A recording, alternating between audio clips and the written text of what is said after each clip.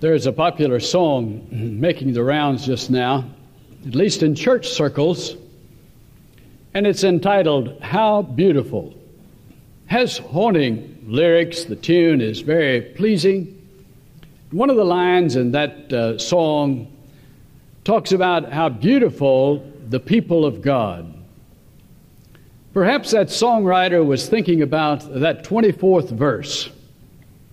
When we read about the new self, created after the likeness of God, in true righteousness and holiness. Now that's beauty. Righteousness is the fulfillment of our responsibility and duty to each other. Holiness is the responsibility of our duty to God. So true righteousness, right relationships with each other, and right relationships with God, holiness, gives us that wonderful kingdom of God on earth kind of fellowship and unity in Christ.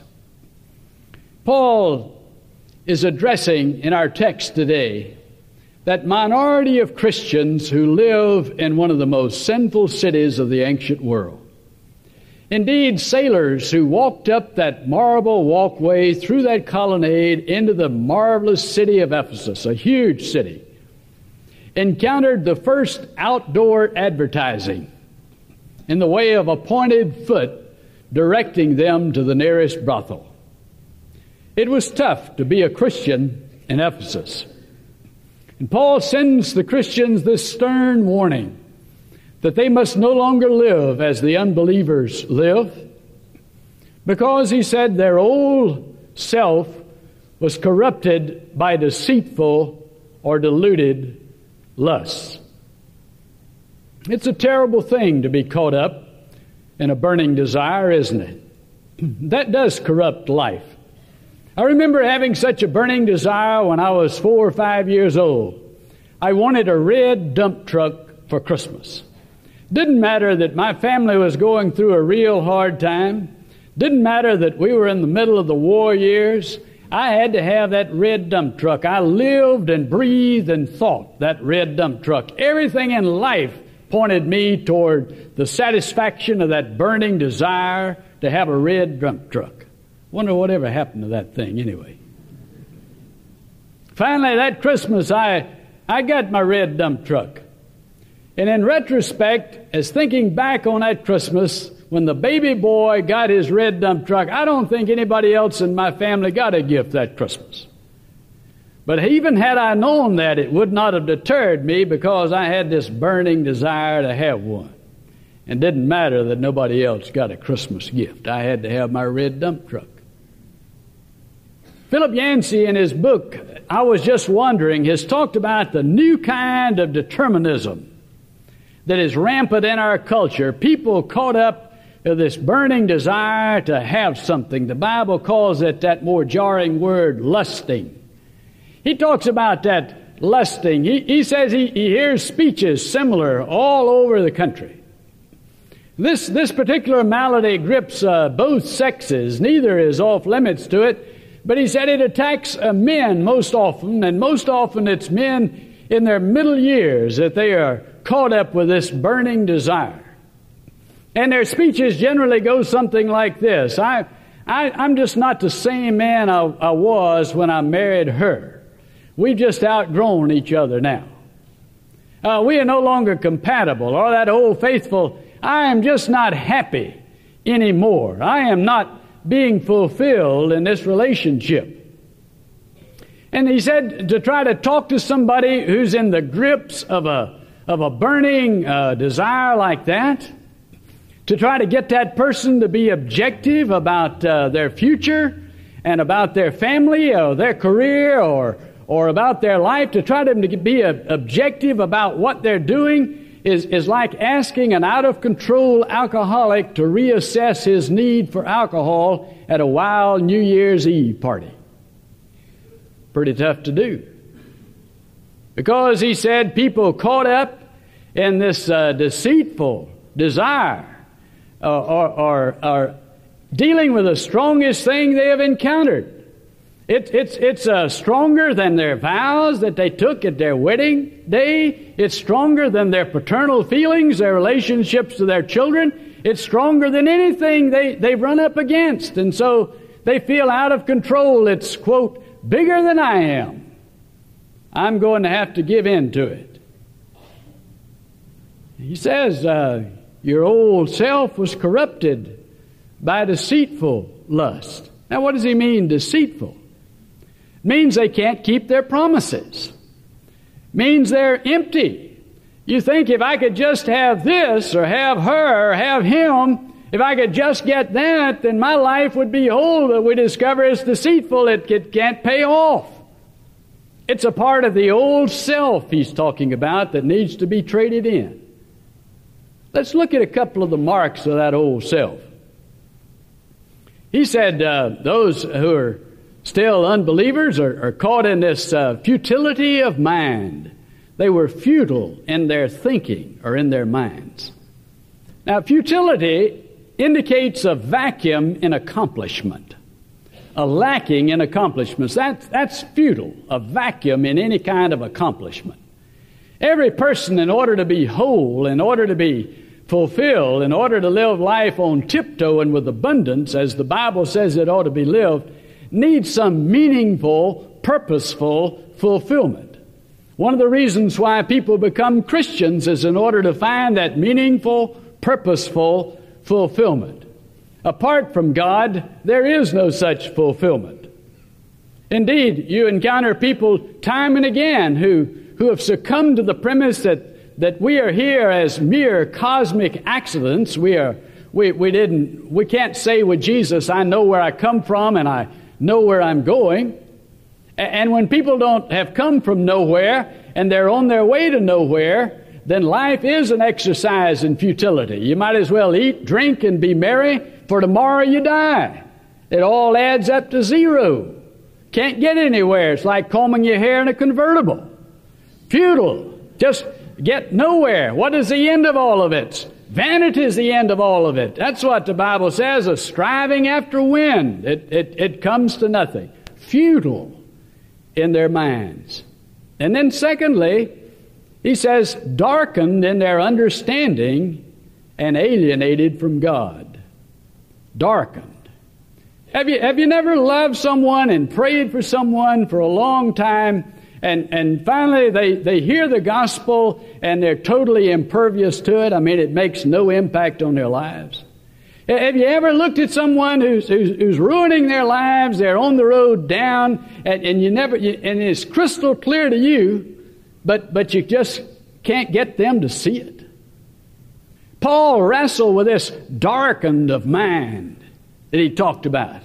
And finally, in 2 Corinthians 4, verse 4, he explained it this way. He said, the God of this world has blinded the unbelievers so that they cannot see the light of the gospel or the glory of Jesus Christ. The God of this world can blind us like that. And you and I know that happens. I think about William Pitt the Younger, one of the most intellectual men of his time. William Pitt, the Prime Minister of England, had a good friend named Wilberforce.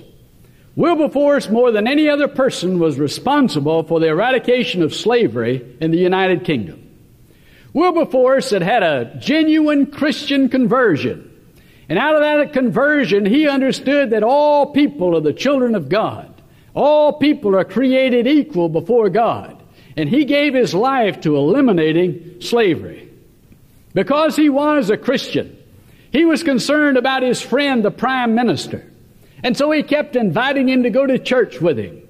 There was a man preaching in London at that time named Richard Cecil, who was a powerful proclaimer of God's Word. And Wilberforce kept thinking, if I could just get William Pitt to go and hear this man. William Pitt was a nominal Christian. Most people in England were nominal Christians at that time, but the gospel didn't really mean anything to him. And so he was always busy on Sunday. Finally, the day came when Pitt said, all right, I'll go with you. Today's the day. And all the way to church, Wilberforce was praying, "Oh God, let the music be right. Let the preacher be faithful and strong, and let the word penetrate his heart." And so they went to the service, and Wilberforce said everything was just perfect. The choir, the music, all the worship, and he said Richard Cecil had never preached more powerfully in all of his life. When they came walking out of the church, Wilberforce was hardly breathing, waiting for the response from William Pitt, that intellectual giant. William Pitt said, "I didn't understand a word that man said." Not a word. None of it came through to him. He didn't understand it. Because the things of the Spirit are spiritually discerned. And until the Holy Spirit does a work in our hearts, and our hearts are softened, and our mind enlightened, we're just playing church. We don't have church until there is an enlightenment of our minds, and until the message of God can penetrate all the way to the soul and the marrow of our bones. He says they are darkened in mind, and they are alienated from God. And more than that, he says, it's their own fault. Now hold on a minute. It's their fault? What does he mean by this? Look at the first chapter of Romans. Paul tells us that God reveals himself even to the unbelievers. God has revealed himself in nature. Now it's not a complete revelation. It's certainly not a saving revelation. It's in no way complete, but God has nonetheless revealed himself in nature. And what did the unbelievers do? They rejected the revelation they were given. What little bit of light they were given, they sinned against it. Every little instinct, every little prompting of the Spirit, Paul says, you've sinned against it. So it is your fault. Due to what? Your ignorance. And your ignorance is due to your hardness of heart. It's made you callous. And the way we get callous is by continuously rejecting the leading of God's Spirit. It isn't that God stops leading. It isn't that God stops appealing. It isn't that God ever says, that's enough, that's my last effort, I'll never reach out to that person again. God's not going to do that. If anybody goes into hell, they're going to have to climb over the outstretched body of Jesus Christ. God doesn't stop reaching out, but we stop hearing it. We stop feeling His Spirit. That's what he was talking about when he wrote to Timothy, saying, some have seared their consciences, covered them with a callus, so that they no longer feel. They have lost their sensitivity. Now, what is needed for those who are still bound in the old nature is a radical change. The apostle says it in this text, and he says the radical need here is not just to be better people, not just to clean ourselves up a little bit. I hope you don't hear me raising the bar of morality. I'm not raising the bar of morality. That's the most futile thing in the world, to raise the bar of morality until there has been a radical change. And how does the apostle say the radical change? He said it ought to be as radical as taking off those old worn-out clothes and putting on brand new clothes. That's the way he talks about it. Not just talking about cleaning up our clothes, spot cleaning our clothes, patching up our clothes. A patched clothes are not a good symbol for a Christian. We're talking about burning them, getting rid of them forever. We're talking about a change like Lazarus hearing the voice of the Christ calling him from death into life. That's the kind of radical change we're talking about. And when you've been called from death into life, your grave clothes are inappropriate.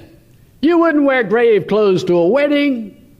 We've got to get rid of those old clothes. Put them off, he says. Get rid of them. You aren't on the way to the funeral anymore. You're on the way to the wedding supper of the Lamb.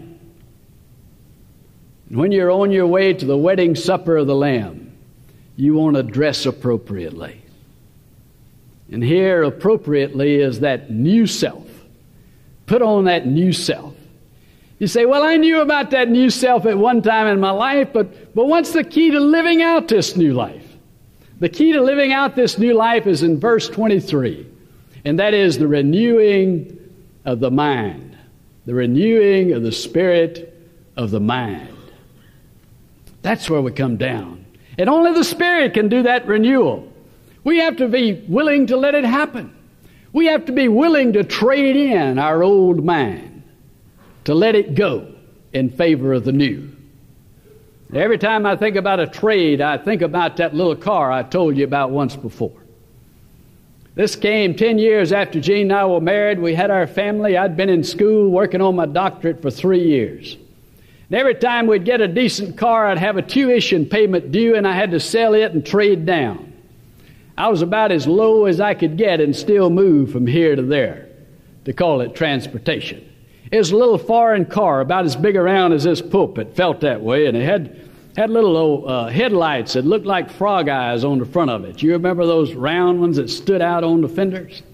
And when you opened the doors, they opened from the front. So if you had your lights on and your doors open, it looked like a man with big eyes and big ears going down, just the head of such a person. It had a little old engine in it, a tiny little thing, about the size of a Singer sewing machine. And it ran good. But the thing is, you shut it off, it just didn't want to shut off. Worked on the timing, it just keep on dieseling. And I had in my church a new member who owned a car dealership in Savannah. And he was so proud that I had gotten my doctorate. He wanted me to come and speak to his salesman every morning at a fancy breakfast at a fancy restaurant. I remember the day I drove in there in the middle of all those new cars and all these men with their fancy suits on. And I turned off that little thing I was driving and stepped outside, and it started shimming and shaking. Brrr, like that, you know. It wouldn't shut off. And just when you'd think it was through, it'd go pop and start over again. I kicked it a couple of times. It kept on. And I was embarrassed, but not nearly as embarrassed as my new church member who owned the dealership.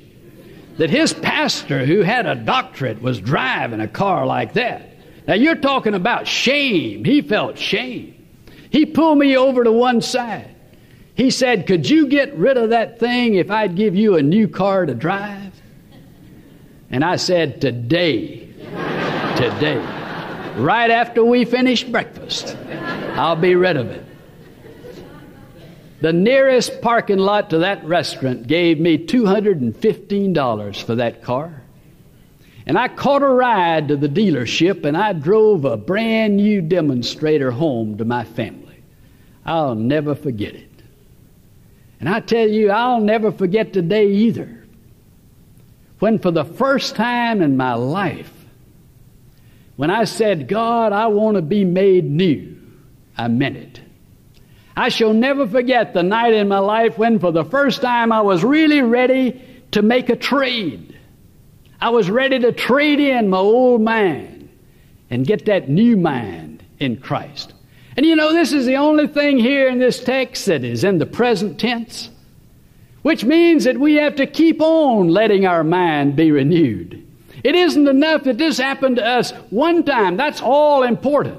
But there must be those succeeding times when we yield ourselves again and again to Christ and let Him renew our minds. When have we renewed ourselves? When have we let Christ renew us? You know, we're into renewal. We're into the renewal of our heads. Think how much we spend on our hair, if we still have a little bit of hair. You know the difference between a haircut and hairstyling? About $15 or $20. I mean, we spend it on our ears when our hearing goes bad. We spend it on our teeth. Lord, what we spend on our teeth. We spend a lot. What are we doing for the inside of our heads? Here the Scripture's talking about the inside. You know, people get concerned about the outward, but if you don't handle the inside, think about how many outward pressures the apostle had. He was beaten, stoned, shipwrecked. He said, "I had all these things and the constant pressure of the churches." But he believed we could be transformed by the renewal of our minds. And because he was being renewed internally, he was experiencing mental renewal, He had power over all his outward pressures. We try to deal with the outward and neglect the inward. We'll never get power over anything. We'll never have fulfillment or joy. We get that inward renewal, and then we have the power over the outward. We don't let that big squeeze, the world, squeeze us into its mold. We don't let that happen because we know we have to be transformed by the renewal of our minds. We have to give the Spirit permission to live in and direct our lives. We have to give the Spirit permission to remold us after His will and His purposes. Henry Van Dyke wrote one time saying, "You may have to live in the crowd, but you don't have to live like the crowd. You don't have to subsist on the crowd's food. You can have your own orchard, and you can drink from your own hidden spring." And the hidden spring is this renewal of the mind. When the mind is renewed, it's springtime in the soul. You can renew everything else in the world, but if you don't have a renewed mind, the source of it, mind and the heart connected, then you don't have springtime ever. We want to recapture the rapture of our first experience with Christ. Actors who have been in plays that have run for a long time talk about the illusion of the first time. They work for the illusion of the first time so they don't go stagnant, they don't go stale. We aren't talking about an illusion here. We want to recapture the rapture of the first time and live in that rapture. How do we do that? The love of God is available. Several years ago, I took my son and my two sons-in-law, and we went to Jackson Hole, Wyoming. Went out there in January. It was below zero, real cold spell. It was just right because nobody else was there. We rented snowmobiles. We went up the western side of Yellowstone all the way into Montana. Then we went across the northern end of that giant park and then down the eastern side. It was an unforgettable experience. We rode about 400 miles. I remember when we were going across the top of it, we pulled aside to look at Yellowstone Falls. Just took our breath. It was locked into a wintry silence. There was not a sound to be heard. I looked at those falls encrusted with ice, but still that great cataract of water flowing over thousands of gallons per minute. And I thought, how long has that water been flowing? The Indians found it like that. A few thousand years later, the first settlers from the east found it like that. That water flows whether I'm thinking about it or whether I've forgotten it. That water flows every morning. That water flows every night. The only thing I can compare that to is a self-giving God whose love is continuous and unmeasurable. He just keeps on loving. But if we would appropriate that love, we have to be willing to hear in our hearts and to follow the leading of the Holy Spirit, who wants to remake us and give us an abundant life. I stood on a cliff watching the temple at the Temple of Poseidon on the east coast of Greece recently. While there, I thought about Paul coming down from Berea. And then I thought about all those myths and legends of the Greek gods. How those sirens had stood on a cliff like that and played their instruments and had sung their songs, and the sailors would be drawn to those rocks. Their ships would be wrecked. They'd kill the sailors and plunder their goods. You remember Ulysses, the hero of Greek mythology, really, was coming by there with his crew, but he stuffed their ears full of wax so they couldn't hear the siren song, and they went by unharmed. There was another one who went by unharmed as well. His name was Orpheus. He was the best singer, the greatest musician in the world. And when his ship started to pass by the sirens, he sang. And when you'd heard him sing, you didn't care about the siren songs.